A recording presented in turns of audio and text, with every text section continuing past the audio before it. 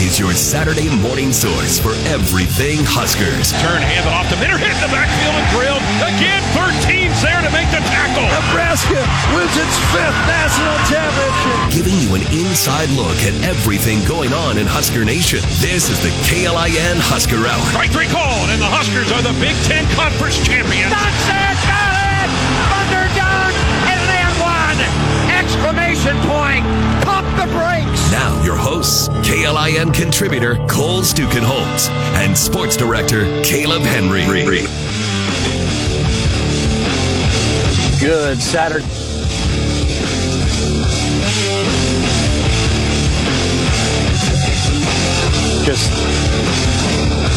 Good Saturday morning. Welcome to another edition of the KLIN Husker Hour here in mid-July. We are just 49 days away from kickoff in Dublin. I'm Cole Stukenholtz. That's Caleb Henry. We are ready to rock and roll here with another position preview Monday, or another position preview Saturday, and whatever day it is. Whatever day it is. They all run together at this point in the summer. We've got Husker basketball news. Jimmy Watkins from the Omaha World Herald will join us to talk about another new coaching vacancy for Fred Hoiberg this offseason, and some other things to get to as well. And when I was putting together this position preview, and we'll get to it later, the wide receivers and tight ends together, it reminded me again just how much turnover there was on offense, not just in terms of the staff, but in terms of the roster. And man, there's just a lot of unknowns. There's a lot of new faces, and with the way that last year ended, and not having won a game since that Northwestern game, which was 56-7, and the rest of it, I don't know. Like, there's just so much unknown with not just this pass catching group, but almost all of the offense. And there's quite a bit to replace at some spots on defense. And this season has snuck up on us. I think it's going to be here before we know it. We already heard a little bit earlier this week from Nick Henrich and Ramir Johnson, who are, which is a term I love, by the way, 4th-year sophomores. And we're going to turn around here in a couple weeks. It'll be past Big Ten Media Days, and Nebraska is going to be underway with fall camp, Caleb. It's arriving quicker than we thought, and there's still a lot of questions to be answered on offense, and we'll try to answer some of them later on with the wide receiver and tight end preview. We like those terms, 4th-year sophomores, until it's someone like Cam Jurgens, and we say, hey, reminder, this guy's super eligible for the NFL draft, and everyone, well, no, that would be a mistake. He's not going to get drafted, wouldn't go. Guys, Garrett Nelson could have gone to the draft last year. Okay? Yeah. And it feels like Garrett Nelson is 19 years old, even though he's been here a decade. Like, we're trying to put these two things together, and it's going to be difficult to do that still over the next couple of years. But this wide receiver room, Cole, as you were talking about, one, like, there just wasn't a whole lot of production. Some of that was not getting open, but it was because defenses were they didn't have to worry about the run because Nebraska didn't have one. But then at times when they were open, the pass wasn't there, or the pass didn't even happen because there was either a sack or Adrian had to take off running. So it's like, how do you gauge a room that didn't even get a chance to maximize its potential over this last year? Right. And you have Samori Toure and Austin Allen taking about half of the receiving yardage production with them off to the NFL. And you're right. There was, Adrian Martinez dealt with bottom 5 pressure percentage and amongst Power 5 quarterbacks, just had absolutely no time to throw. And I don't know that situation is going to be markedly better this year with Donovan Raiola trying to, line these guys up, and losing Newelly here in the offseason to a year-long suspension. He was probably going to be one of your 5 best guys. Mm-hmm. So that may not improve. That part of it may not improve. So the more you look at that, the more you're going to have to rely on creativity from Mark Whipple, from Mickey Joseph, from Scott Frost. These guys are going to have to pull out every trick in their bag, because they may not have a choice if the offensive line continues to struggle. That preview is still yet to be unveiled as well. We still talk about the O-line and what they're going to do, but this group, again, with the receivers and tight ends, it'll just continue to reiterate just the uncertainty that you've got on offense. And we'll get to more of that, like I said. And I wanted to also hit on some more of the expansion talk, the conference realignment talk, and how you are going to end up seeing this thing when it's the finished product. I think this week we started to kind of feel like, okay, when is this going to be over? When can we start making these long-term plans for which teams are going to be in which conferences and which pods and which regions and which teams are going to get left behind? And I kind of thought that there was a funny notion out there, like, why isn't the SEC dropping Vanderbilt? Why isn't the Big Ten getting rid of, like, Indiana? I saw those too, Cole, and those are dumb. Well, here's the thing. There's always going to be a bottom feeder in a conference. Like, no matter who you put, like Nebraska and Oklahoma, when they dominated the old Big Eight, that meant that Kansas and Kansas State and Iowa State had to consistently be bad, and they were. But if you made all, like, of the top 20 teams over the last 20 years play out 20 seasons into the future, guess what? You're going to have like 2, 3, 4 of those that are going to have a Vanderbilt-like record, that are going to have an Indiana-like record. And that's talking just football, though, too. Yeah. Because, like, there's so much more that these schools bring to their conferences. Like, just speaking for the SEC, Vanderbilt is an elite academic institution. You have to have that as part of your league to at least give the idea that you're not just, it's sports and nothing else matters. Because there are some good academic schools within the SEC, and you get to have that jewel of Vanderbilt. Think about their baseball program. No, it's not the big moneymaker that football is, but you're able to year in and year out see what your baseball programs are doing. There was some talk about getting rid of Northwestern in the Big Ten. Well, you're not going to get rid of the academic institution there. You're not going to get rid of any of your AAU institutions. Northwestern's in Chicago, the home base of the Big Ten. You're not going to just kick them out and say, well, we don't have a team in the market, but we still have the market. That's not the way it works. Like, they're not kicking schools out, guys. For all of the realignment talk, there are some dumb ideas out there. The thing that you could maybe, if you squint hard enough, you could maybe see it. There may come a time, Caleb, where you get to a point where the football side of things is just off here doing its own thing with however they want to regionalize conferences or schedules or whatever. Mm-hmm. And then you may have some sort of equilibrium found for the other sports. And I'm not even talking just Olympic sports. Like, even basketball is kind of separate from this football discussion to me. Mm-hmm. Like, you could go back to, even 15 years ago with the original Big 12, with the original 11-member Big 10, with the 12-member SEC, with the 12-member, 10, still 10. Yeah, it would have been Pac-10. 10-member Pac-10. Yeah, hey, what is old is new again. And you can still go back to those types of situations with those other sports where it's more regionalized. And then football can do whatever the heck they want because they're the ones making the money. And then the football programs at those schools, regardless of not being in the same exact conference setup as all of those other sports, they'll still make the money and they can still distribute it to those other schools below, the other non-revenue sports below. Basketball obviously helps with that too. So you could eventually see that type of move. I don't know what it would take to get to that point, but the more you build up the SEC and the Big Ten to 18, 20, 22, 24 schools, football eventually is just going to be like, wait, what are we doing? Let the conference stuff sort itself out. We don't need the conferences. We just come up with some sort of regionalized schedule model decide whether we want to do a regional championship or just, force, just shove them into the playoff at the end without a championship game.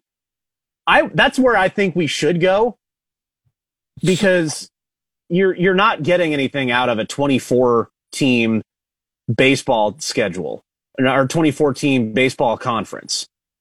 Like that doesn't do anything for that particular sport. For all the other revenue sports below that, even less so. So I want to get to a point where these conferences get too big and they just say, you know what, get rid of the conferences on the football side and go back to some sort of regional equilibrium on the other sports. Will it happen? No, probably not. It's probably the same result of the argument of, hey, let's just drop these crappy football schools from these really big conferences because they're never going to be good in football again, even though Northwestern's actually been better in football more recently than Nebraska. But that's an argument that most people don't really want to hear. They think traditional programs. I don't know. What are your thoughts on how this thing, in terms of the end game, looks? Well, first of all, just the idea you were talking about there, our friend Dave Feit, who writes for Husker Max and allhuskers.com. He's written about that a couple of times. So if folks want to see that kind of out in more detail, he's written about that. I think as this continues to go, it's still going to break into essentially regional leagues within the conference, right? Because once you're going to get too big, which is why I'm saying Nebraska needs to be cheering for a couple more West Coast teams to be added. But when you start to split things into their smaller pods and regions, you're getting stuff that is going to resemble a lot more of when it was the Big Six. So it's going to be much more tighter on what your league is going to look like, your annual teams you're going to face, and then you're going to take on the rest of what is going to be that overarching conference, and then from there you might be able to add a couple of schools outside of that. I still think we're heading towards 2 to 3 big football leagues. Now, when you're talking about basketball, is still going to be fine with having these bigger leagues, because I'm sure they would just split it up in half. They would combine 2 of the football pods and then kind of go from there. Baseball should have been regionalized anyway. But the thing that I have that I see as an immediate pitfall, if you take football and even basketball and you say, okay, you guys are part of this big conference, but all the rest of these sports are into more regional leagues. Well, those football schools, let's just say there's a regional league that includes Nebraska, Creighton, Kansas, Wichita State, Iowa State, whatever. Well, one of those schools is in a league that's going to get $100 million a year just because of what their football is doing. And then you push that towards the future of where all of that money gets distributed to all of their other sports. And yes, Nebraska baseball didn't do well this last year, but just on any given year where Nebraska can put up more scholarship money than any of the other schools and have better facilities than any of those other schools, what is that going to look like 9 years out of 10? Like, as soon as you regionalize those non-revenue sports, those sports a little bit down the ladder, the schools that are part of the major conference world, the power conference, the S-tier conference football leagues, that money is going to show up within those baseball programs, those track and field programs, the golf, the bowling, the swimming, all of those things that isn't there, won't be there for an Iowa State or a Wichita State or even a Creighton or a UNO. Like, those things are not going to be there for them. So that's an immediate pitfall as soon as you start detaching those other sports from where football goes. Yeah, and they'll obviously still be a part of the athletic department, but yeah, for those non-football schools, you got to figure something else out. UNO leans on hockey, and then Creighton obviously leans on basketball. Just those local ones. They knew that going in. I mean, if you don't have football, you know that you don't have the biggest moneymaker. And even those that are at the lower levels, like you've got James Madison coming up to Division I, St. Thomas in Minnesota coming up from Division III, if I recall. Yeah. going straight to Division 1, 2. So that those types of things, like if you have football, you're trying to get to the top as soon as you can. And if you don't have football, you're going to have to try to figure it out and hang on and just find some way to stay afloat in the current climate, which is absolutely ridiculous right now. And it's not even just about having football. It's about you got to have football that's in that top league, which is why I included in that example, say, Kansas and Iowa State. Because whatever's going to happen with the Big 12, if they don't end up getting some kind of merger, some kind of invite into the Big 10 or the SEC, then they're going to be left out of so much money that, yeah, you're going to be able to lean on Kansas basketball for a while, but your football program or your overall league is not going to be bringing in enough money that you can compete with just the sheer amount of money that's going to be at these other conferences. Yeah, it's turning into funny money already. Even without Notre Dame involved, the fact that they got USC and UCLA, the Big Ten is they're looking at 9-figure total payouts annually. That's okay. Which is that's pretty good. Also pretty good, Jimmy Watkins. He covers Husker hoops for the Omaha World Herald. We are going to get his thoughts next about the Armon Gates departure. He is off to Oregon with Dana Altman, and Fred Hoiberg's got another coaching vacancy. Just a few months away from the season, 3 months removed from the end of last season, and just now Gates is gone. So we'll get into that and a few more things roster-wise with Husker Hoops and a little bit of football with Jimmy Watkins when we come back here on the KLIN Husker Hour. Guaranteed to blow your mind so high you won't come down.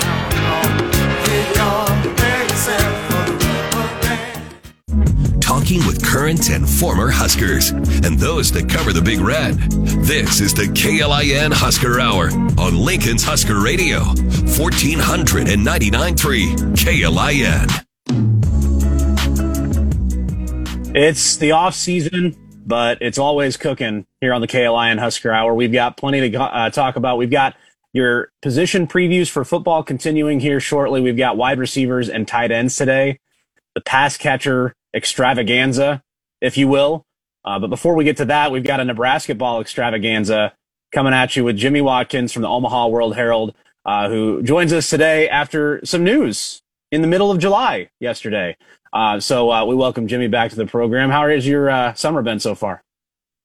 It's been great, guys. Yeah, not only news in the middle of July, news in the middle of my Friday afternoon workout. I had to hop in the car all sweaty and make a bunch of calls and get writing. That's the nature of the biz, though. Probably more of an inconvenience for Nebraska basketball than it is for me. The timing on this is pretty tough.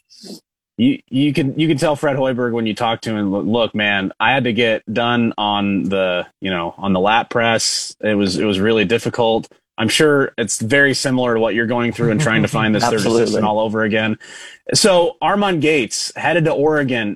Number one, was this out of left field or had you heard rumblings about this? And number two, what type of coach will Fred Hoiberg look to fill this spot?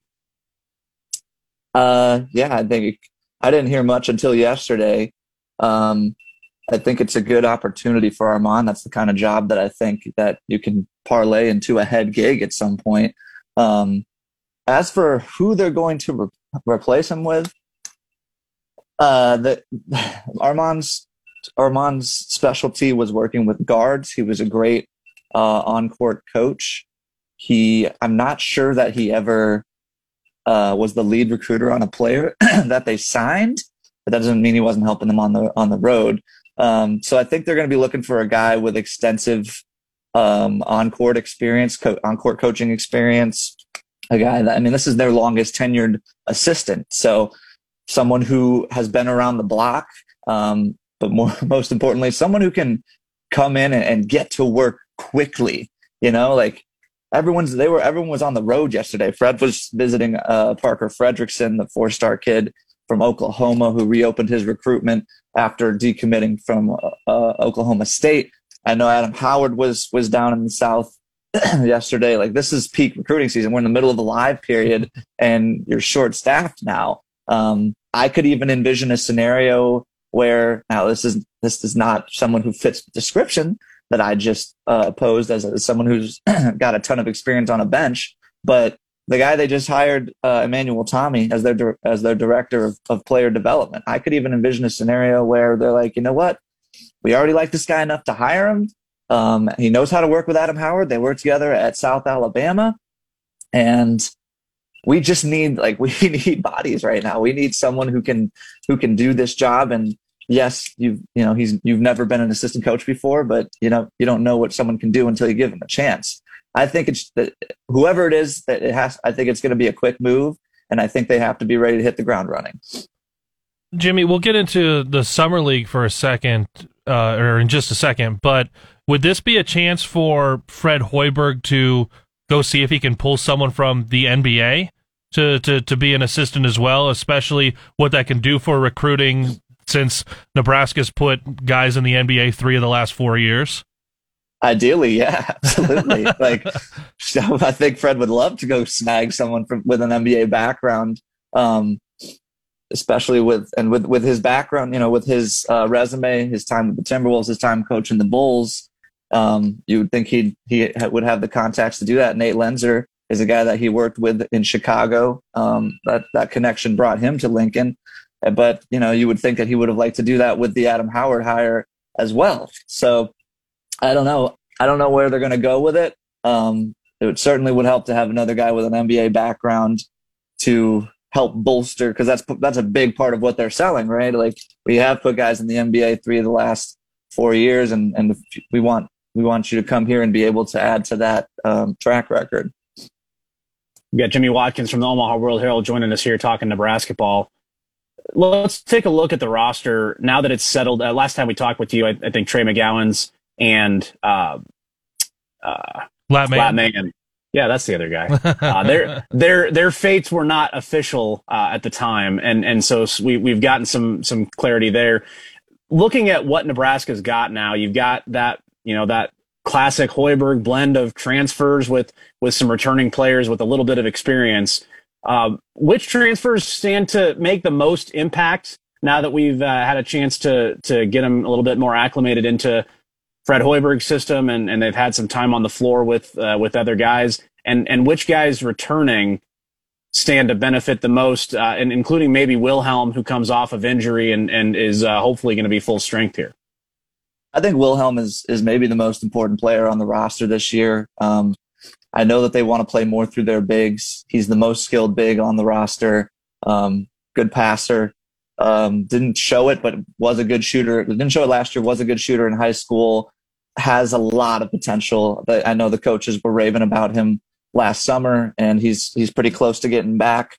So I think he's the key to, I think you could say that Wilhelm is the key to everything next year. I think he's going, how he rehabs from that injury, how he comes back from it, will play a huge role in what that team looks like next year.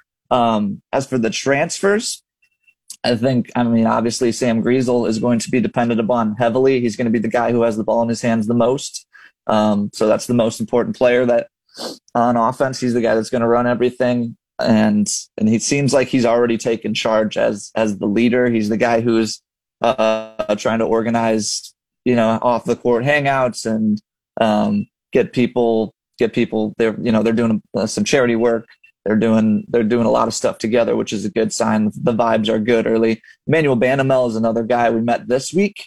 I wrote a story about him this week, and he seems to be another great energy guy, like all positive, always talking, a lot of experience. The question I have about him is, he's never been in a position where he's been the primary playmaker or even a secondary playmaker. He was at SMU. He really was like a 3-and-D guy. Mostly, I think 63% of his shots at SMU last season came from behind the 3-point arc. It was mostly your floor spacer. And that doesn't mean that he can't do more with the ball in his hands, just means that he hasn't done it at the college level yet.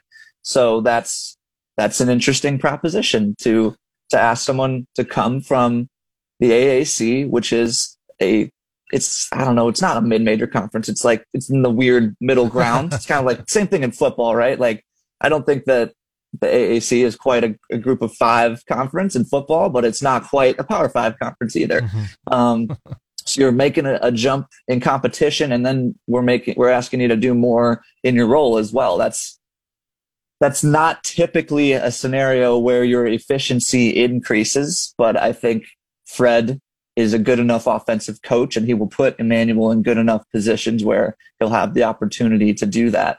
Juwan Gary I don't think he'll have the ball in his hands a ton, but he's going to be an asset on the defensive end. And Hoiberg has said on multiple occasions that they are going to change their entire philosophy about offensive rebounding because of what Juwan Gary can do as a board crasher. And to be clear, their offensive rebounding philosophy before was essentially, we don't care about offensive rebounding, just run back in transition defense. And by the way, even with that philosophy, they still were running back in transition. So why not change it, right? So Juwan Gary will be a huge help in that regard. We haven't met him yet, but from the phone call I had with him when he first committed, from everything that everyone has said about him, it sounds like he's a pretty entertaining guy. It sounds like he's going to be a good team chemistry guy. That's the overall takeaway I have from the first few availabilities of the summer, is just like there's a bunch of good vibes going around this team. And I don't know what that's worth. I don't think that that's worth many wins on its own, but I do think it matters when, we saw so many times last year an 8-0 run is just like, okay, the game's over now. Yeah. We've fallen behind now, and we're not just going to lose this. We're not just going to let the game run. We're not going to just lose the outcome here. We're going to show our what's here. We're going to let this thing go to 25 points. And that's just unhealthy for building towards whatever you're building for. It's unhealthy for young guys who are trying to see how this stuff is supposed to be done. At the very least, the good vibes can help prevent that kind of stuff. I don't know if it translates to wins yet, but it can help stop avalanches. The football program has weight room highlight video season where everyone gets real pumped. Basketball has vibe season happening right now. Absolutely. It's an endless reel of guys slapping each other on the butt and correcting each other on defensive rotations and clapping, and it's great. It's really we need to get the social team on that. We need to see more. They can get that. So Bryce McGowens makes his debut in the summer league last night, but who is the guy that you were looking at to most replace what he did scoring the basketball? He also wasn't bad rebounding. Oh boy, Bryce actually, I thought Bryce did look pretty good. I was just watching his highlights this morning. Got a couple of good pull-up threes. Did get knocked off his spot a couple times. The physicality stood out a little bit. In terms of replacing Bryce, I don't know that there's anyone on this roster that can replace what he did as an isolation scorer. I also don't know that that's the worst thing in the universe, because too often Bryce and Alonzo Verge and other guys, Kobe Webster was doing some of this sometimes too, just got too caught up in, I think I can beat the guy in front of me, and that's what I'm going to try to do. And I do think that particularly if you get into high stakes moments, 2 minutes left, tie game, especially when it comes postseason time, it's important to be able to have someone who can just go get it, because teams are so locked in on defense and they know you're set so well by that point that it's not always going to work. The fluid flow that Fred likes to run is not going to work all the time in those moments. But for the first 38 minutes, I think it's better to just have guys that know that they need to depend on other guys to score, because that will encourage them to run the offense and get other people involved and get the ball moving the way the coaching staff wants it to move. That's Jimmy Watkins from the Omaha World Herald. And if you take anything away from this conversation, it's vibe season. And I think maybe the motto for every player on the roster, which is didn't show it, but was a good shooter before they got to Nebraska. I'm sorry. Hey, man, CJ Wilcher shot the heck out of the ball last year. Wilcher did, and I'm glad you brought him up. Let's close with him because I feel like he could be a little bit of a maybe not a glue guy per se, but he could be somebody who can kind of bridge the gap from the old to the new. He's, Wilhelm's important, obviously, but he didn't play most of last season with the injury. And Casey had his moments, but they were really few and far between. It was really McGowan's, it was Kobe Webster, it was Verge. So Wilcher can kind of be that bridge from one to the other. And like you said, he did actually shoot well, despite my best efforts to disparage him there. What are your thoughts on Wilcher here in about 60 seconds as we wrap up? Well, speaking of vibe season, CJ Wilcher is supposedly in the best shape of his life. Hit your off-season bingo card there. Bingo. We're gonna see him next week. I'm excited to see what he looks like, and I think it's possible that being in better shape could improve his ability as a driver. If you leverage that jumper to attack some closeouts, and then maybe do more on the perimeter defensively. At the end of last year, they had him guarding fours, which was because they were low on big men. But I also think he might have been better suited with his body type to guard fours at certain points than to guard the jitterbug guards in the Big Ten. So big off season for CJ, and yeah, he's definitely the bridge from the old to the new. Absolutely, and another bridge. And we all need to put a quarter in the Nebraska ball jar because none of us mentioned Derek Walker. How dare we? My guy. All right, Jimmy Watkins. Enjoy the rest of your summer while you got it, and I'm sure football and basketball season will be here before we know it. Thanks for the time, and have a good one. It's been a Zoom bye, guys. Thanks for having me. All right, good vibes from Jimmy Watkins there, and Caleb, as we look ahead now to this next basketball season, Greasel is going to be important at the point guard position, but I think CJ Wilcher might be the make or break guy. Wilhelm will be important, but CJ Wilcher is going to be hugely important because he was the only guy who proved he could actually shoot in Pinnacle Bank Arena for Nebraska. Yeah, and we'll see what Casey can get figured out playing for the Japanese national team. Other guys, by the way, playing in the summer league. Delano Banton for Toronto, obviously. James Palmer Jr. for Utah and Trey McGowan for the LA Clippers. Those three will all get playing with their games today. Yes, sir. All right, we will get playing with our summer position previews right after this. It is wide receivers and it is tight ends right here on the KLIN Husker Hour. Stay with us. Never looking back again. They're coming to America. Your Saturday morning source for everything Huskers is right here. You're listening to the KLIN Husker Hour on Lincoln's Husker Radio, 1499.3 KLIN. Big thanks to Jimmy Watkins, who just joined us talking Nebraska basketball. If you missed him or anything else on the show, you can always head over to our podcast page at KLIN.com. You can head over to the Facebook Live as well. That's at our Facebook page at KLIN Huskers. We are up live right now, courtesy of Kenny Larrabee. I'm Cole Stukenholtz. That's Caleb Henry. Hello. And we are rolling with wide receivers and tight ends. We had to combine them. We're too crunched for time. They're starting the season a week early on us again, so we had to combine them. And Caleb, 1,500 yards out of the just over 3,100 came from Austin Allen and Samori Toure last year. So there's a lot of production to replace, and not just those guys. They were the only ones who departed, but they were the bulk of it. So I want to start there. None of the returning receivers have over 400 yards to their name in a Nebraska uniform. Do you know who has the most Division I production out of all receivers on this roster? Are we saying receivers and tight ends? Or just you can throw tight ends in there too. I'm pretty sure that's the same. I was going to guess Vokalek. It wouldn't even be Vokalek. Oh. No, he would come up just short. It would actually be Isaiah Garcia Castaneda. Oh. At New Mexico State. Okay. That makes sense, I guess. Had about 600 yards in 2021 down there in Las Cruces.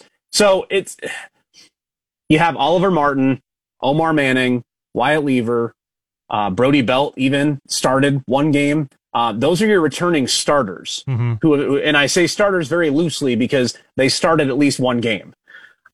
So they have a lot of spots in that rotation open. If we look at it with 3 receiver sets, you've got like a top 6 or a top 9. Mm-hmm. And they're gonna lean heavily on the transfers. Trey Palmer, Garcia Castaneda, maybe even a little bit of Marcus Washington from Texas, who has experience playing with Casey Thompson. I'm really interested to see what Alante Brown does. He was the darling of the spring. But there's, again, like I said, so much of a question mark around the wide receiver position in general. We'll get to tight ends too, but I want to start with wide receivers. What do you think of the picture right now? How far away from getting this focused are we? I think there's a lot of good competition within this group that I'm not too worried necessarily about who are the 2 or 3 wide receivers on the field at any one time. A big part of that is who they were able to bring in as transfers, but had they not, I think we're still expecting to see Omar Manning break out. Like that's still a thing we're expecting, right?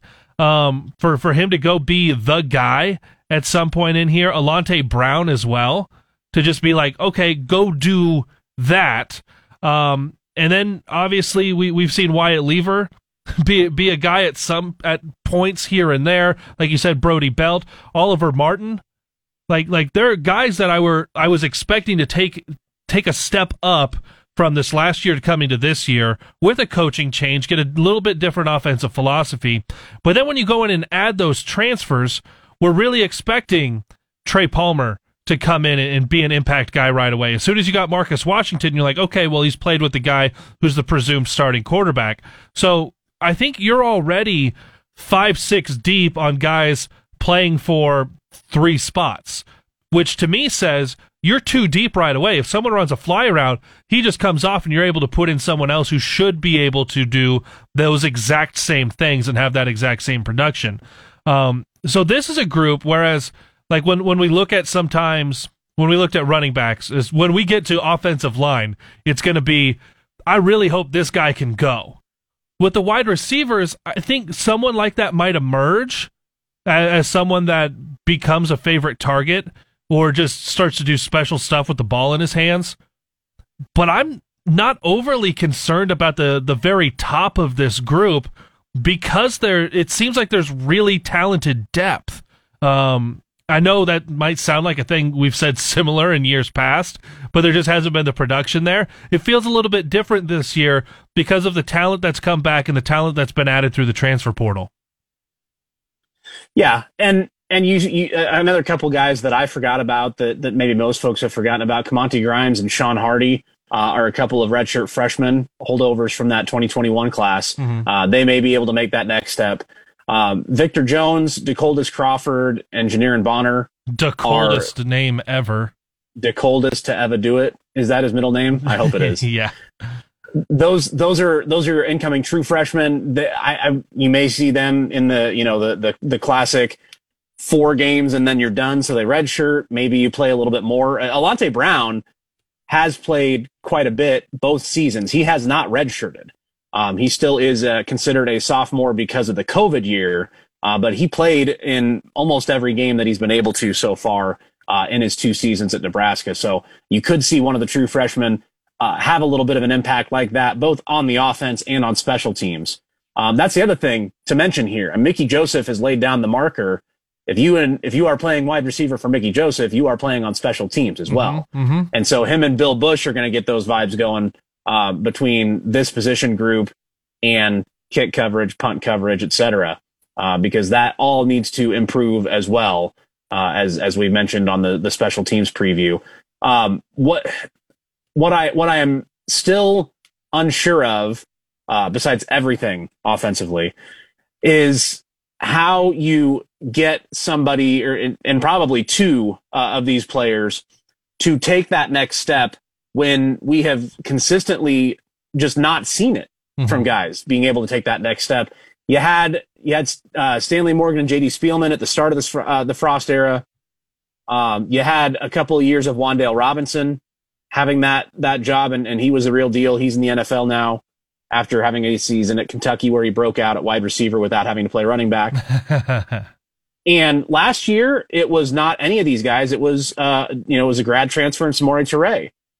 So the challenge is going to be, can Nebraska get somebody, can they get two of these guys? And it can be a tight end. It can be a Travis Vokalek. It could be if Thomas Fidone is, what everybody thought he was going to be like immediately after this injury. It could be any of these wide receivers or tight ends, but can you get two of them to produce at or near the level that Toure and Austin Allen did last year, with Toure about 900 yards, Austin Allen about 600 yards? That's the challenge. And I just don't know if you're going to get that type of production out of two of these players. I think it's going to have to be really, really spread out, and you're going to have to get contributions from a lot of guys on this list.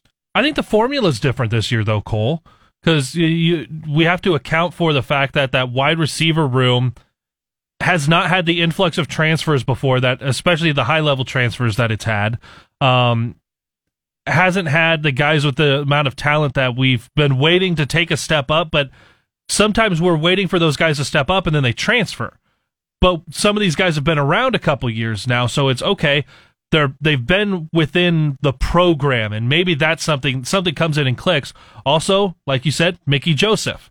Like I think that's a bigger deal than we're even going to realize until we get into the season on what impact he can have on this room. And then throw in the fact that the offense is going to look a little bit different. Matt Masker, the walk-on quarterback, talked earlier this week about how the offense, Scott Frost is taking a step back from it and the difficulty that is for the head coach. But that means the offense inevitably has to have a different fingerprint. So I think when you put all those things together, I don't know if that equation necessarily says everything's going to go better, but I think the formula is so much different that it's really hard to look at the first 4 years under Frost and say this is the blueprint we're able to follow on whether or not guys are going to be able to make a jump or if we're able to get actual production, because there's just so many pieces that are different with this team as a whole, the offense as a whole, but especially the wide receivers and tight ends.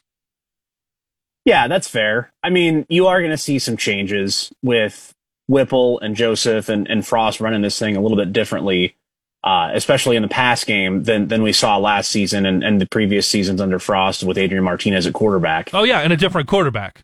I mean, yeah, absolutely. That in of itself will make some changes happen. But still, it even though you have changes that look good on paper, even though you have, like you mentioned, higher level transfers, more of them, more Division I experience, I'm still skeptical, I guess. And I think that most people probably are at this point based on what we've seen in 4 seasons under Frost. So until I see it, it's just going to be hard for me to make it out. It's going to be difficult for me to expect, might be a strong word, but to have, even mild expectations, right? For this group. And I want to transition a little bit of the tight end side, because I think hopefully you could see what Travis Vokalek do, a little bit of what he did at times last season, in spots last season, but mostly, honestly, what he did at Rutgers. His 2 seasons there were more productive than either of his 2 seasons here in Lincoln. But look at who he was lined up opposite of for tight end here in Lincoln the last couple of years. Right, but I don't think he was the number one guy from his freshman year in Piscataway either. Like, he was still productive up there. And so it's similar to wide receiver. Is he going to be able to make that next step? Can he be the guy the whole season through? I don't know. Right. It's a pretty stark difference, though, if you just look at the positions between wide receiver and tight end. Mickey Joseph, brand new into the system, huge splash with all these transfers, a couple of other true freshman recruits that he got to commit before February signing day, flipped that room about like 75%. And then you have Sean Becton, who's the only offensive holdover from when Scott Frost started. He's still a guy who was with him in Central Florida. He's been a rock. He's been the steady hand, and he developed Austin Allen over that 4 seasons. He's helped Travis Vokalek in ways, and hopefully we see that come to fruition for Vokalek here in 2022. He turned Chancellor Brewington in a short period of time into a former FCS wide receiver into a tight end wrecking ball on the edges of goal line formations. And don't look now, but Chancellor Brewington, up from 185 last year on the roster to 220. Yeah. Little gains there with a Z for Chancellor Brewington. Mm-hmm. So Sean Beckton is, I'm not going to say a polar opposite. That would maybe make an unfair comparison between him and Mickey Joseph, but the opposite in terms of you've got stability, you've got something you can expect and that you can hopefully lean on if you're an offense with that tight end position, because they've got, and here's that term again, fourth-year sophomore Chris Hickman may be able to contribute on a more consistent basis this year, and then everybody's favorite potential Thomas Fidone coming off from injury. So there's a lot there at tight end as well, and you can do multiple tight end formations. You can get heavy. I'm excited to see the options that they play with early in the season, and what they can do with some of these guys, moving them around the chessboard. Yeah, and you've got some other guys that played. We got to think who played well in what we were able to see from that spring game. Nate Borkercher had a really nice catch from Chubba Purdy. We've seen James Carney play right here in Lincoln through his high school career, and then he's gotten a little bit of run, especially springtime run. But I'm not scared of what the offense can do if one of those guys runs out there. AJ Rollins, the Creighton Prep alum, like there are some really talented guys that I think you don't want to lean on unless there's been enough attrition that you have to get to those guys. I think if healthy, everyone's healthy, it's Vokalek and Fidone. You mix in Hickman, especially on passing plays, and we know Brewington's going to be that wrecking ball. I'd be interested to see how much Hickman is used in like running plays where he might come in as a blocker so that defenses can't just go, okay, he's in, we got to watch for him on the pass, and how much they can utilize Brewington as not just an in-motion blocker, because there's enough film on that now, and what teams were able to see that be identified as when Chancellor Brewington comes in, because we all saw it in the press box. We're like, hey, Brewington's in, watch the guy on the other edge. Like, coaching staffs are smart. Like, they should be this smart to identify that. Is there a way to get Brewington involved where he's running a route from time to time? Even if it's a giant decoy, just to say he can do this, that I think those are some wrinkles that are going to need to get worked in. But it's Vokalek and Fidone, and it should be those guys going forward. Vokalek, the guy who's been around for a long time, and he's been a journeyman going from Rutgers to Nebraska, and then Fidone, who can he finally emerge from all of the hype and then just the rash of injuries he's had so far? Yeah, and last thing on both of these positions, one of the things that receiver has really flipped is the size. We saw J.D. Spielman as a small guy, Wan'Dale Robinson as a small guy. There's just a lot of small guys on the roster. You know, Marcus Fleming was a really highly rated recruit who played for about 2 seconds here, and he was a small guy. And so like some of the gains that these guys have made, Chris Hickman's at 215, Vokalek's at 260, he's 6'7", Carney's 225, Borkercher's 230. You got Thomas Fidone at 235. We talked about Brewington, who's 220. And then at wide receiver, just the size of these guys, Trey Palmer's 6'1", Omar Manning 6'4", Marcus Washington 6'2", Janiran Bonner 6'3", Kamonte Grimes 6'3", Brody Belt's obviously on the smaller side.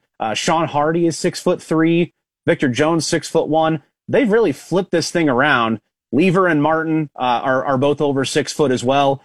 It's the exception now that guys are 5'11" or shorter, not the rule like it was 2 or 3 years ago. I'm interested to see how in a conference like the Big Ten, where you've got a lot of talent at a lot of those cornerback and safety spots across the conference, if that size can really start to change things in terms of where Nebraska is willing to throw. And Casey Thompson's a big part of this too. Is he going to be a more willing passer in terms of taking that throw that Adrian Martinez maybe didn't try? Right. Martinez gets a lot of flack for being a turnover guy, but he really did play conservatively in terms of the passing game. He didn't take a lot of chances, a lot of 50-50 balls. I'm interested to see if that changes, in part because of the quarterback, but also in part because of the size of the targets that they may have this year that they have not had in recent seasons.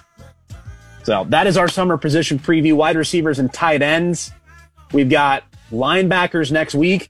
We go from an unstable position to a maybe most stable position of all in the inside spots and outside too in terms of the starters. So that'll be next week. We're going to be back to wrap this thing up with a little bit more right after this here on the KLIN Husker Hour.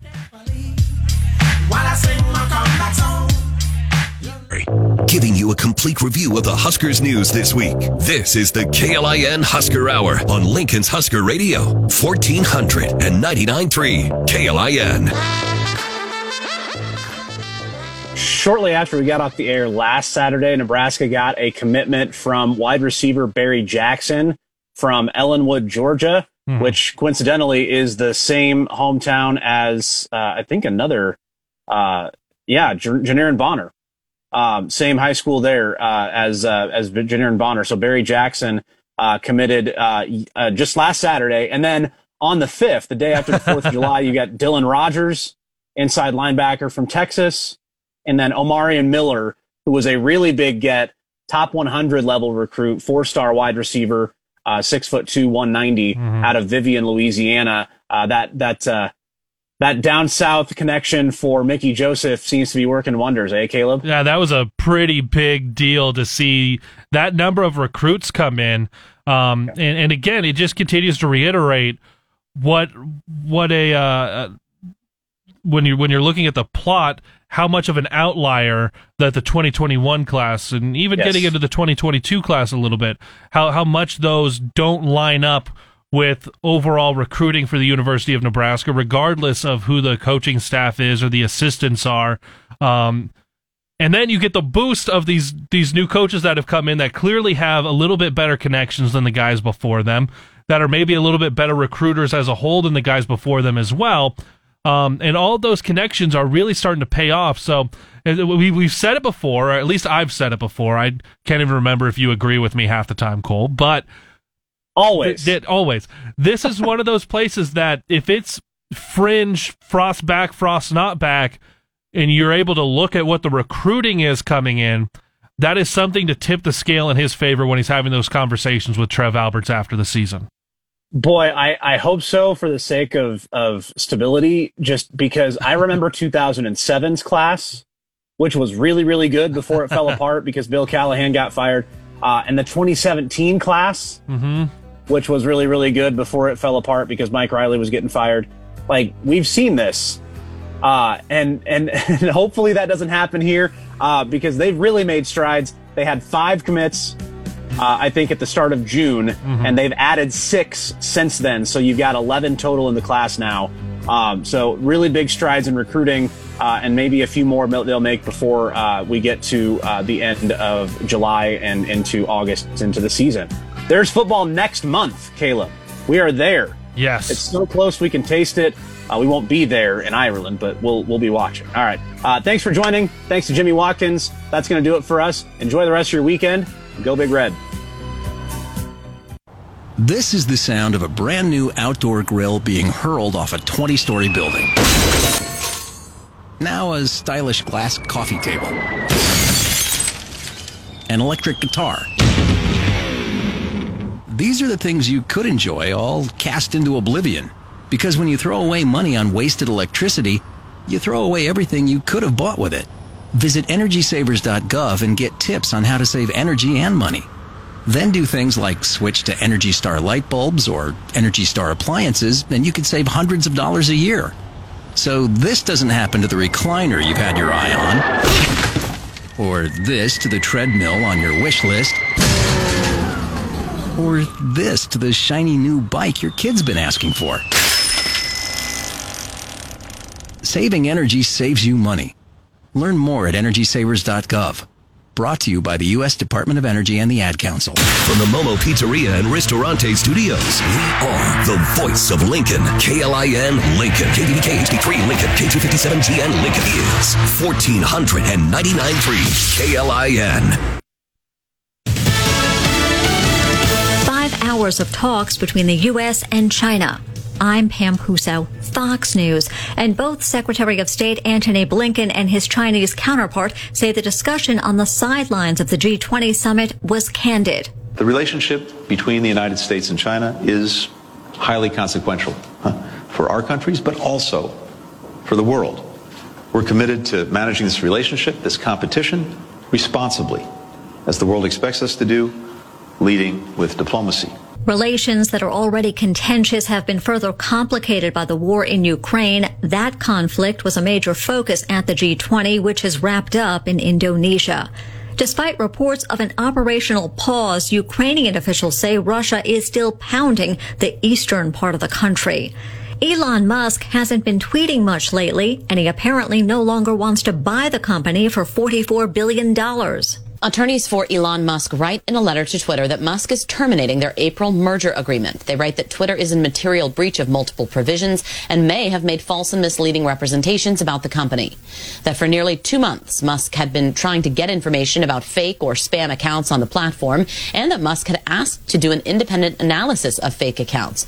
That Twitter admitted to not providing enough data to perform such an analysis. Fox says Jessica Rosenthal, Twitter seems ready to fight to make sure the deal goes through.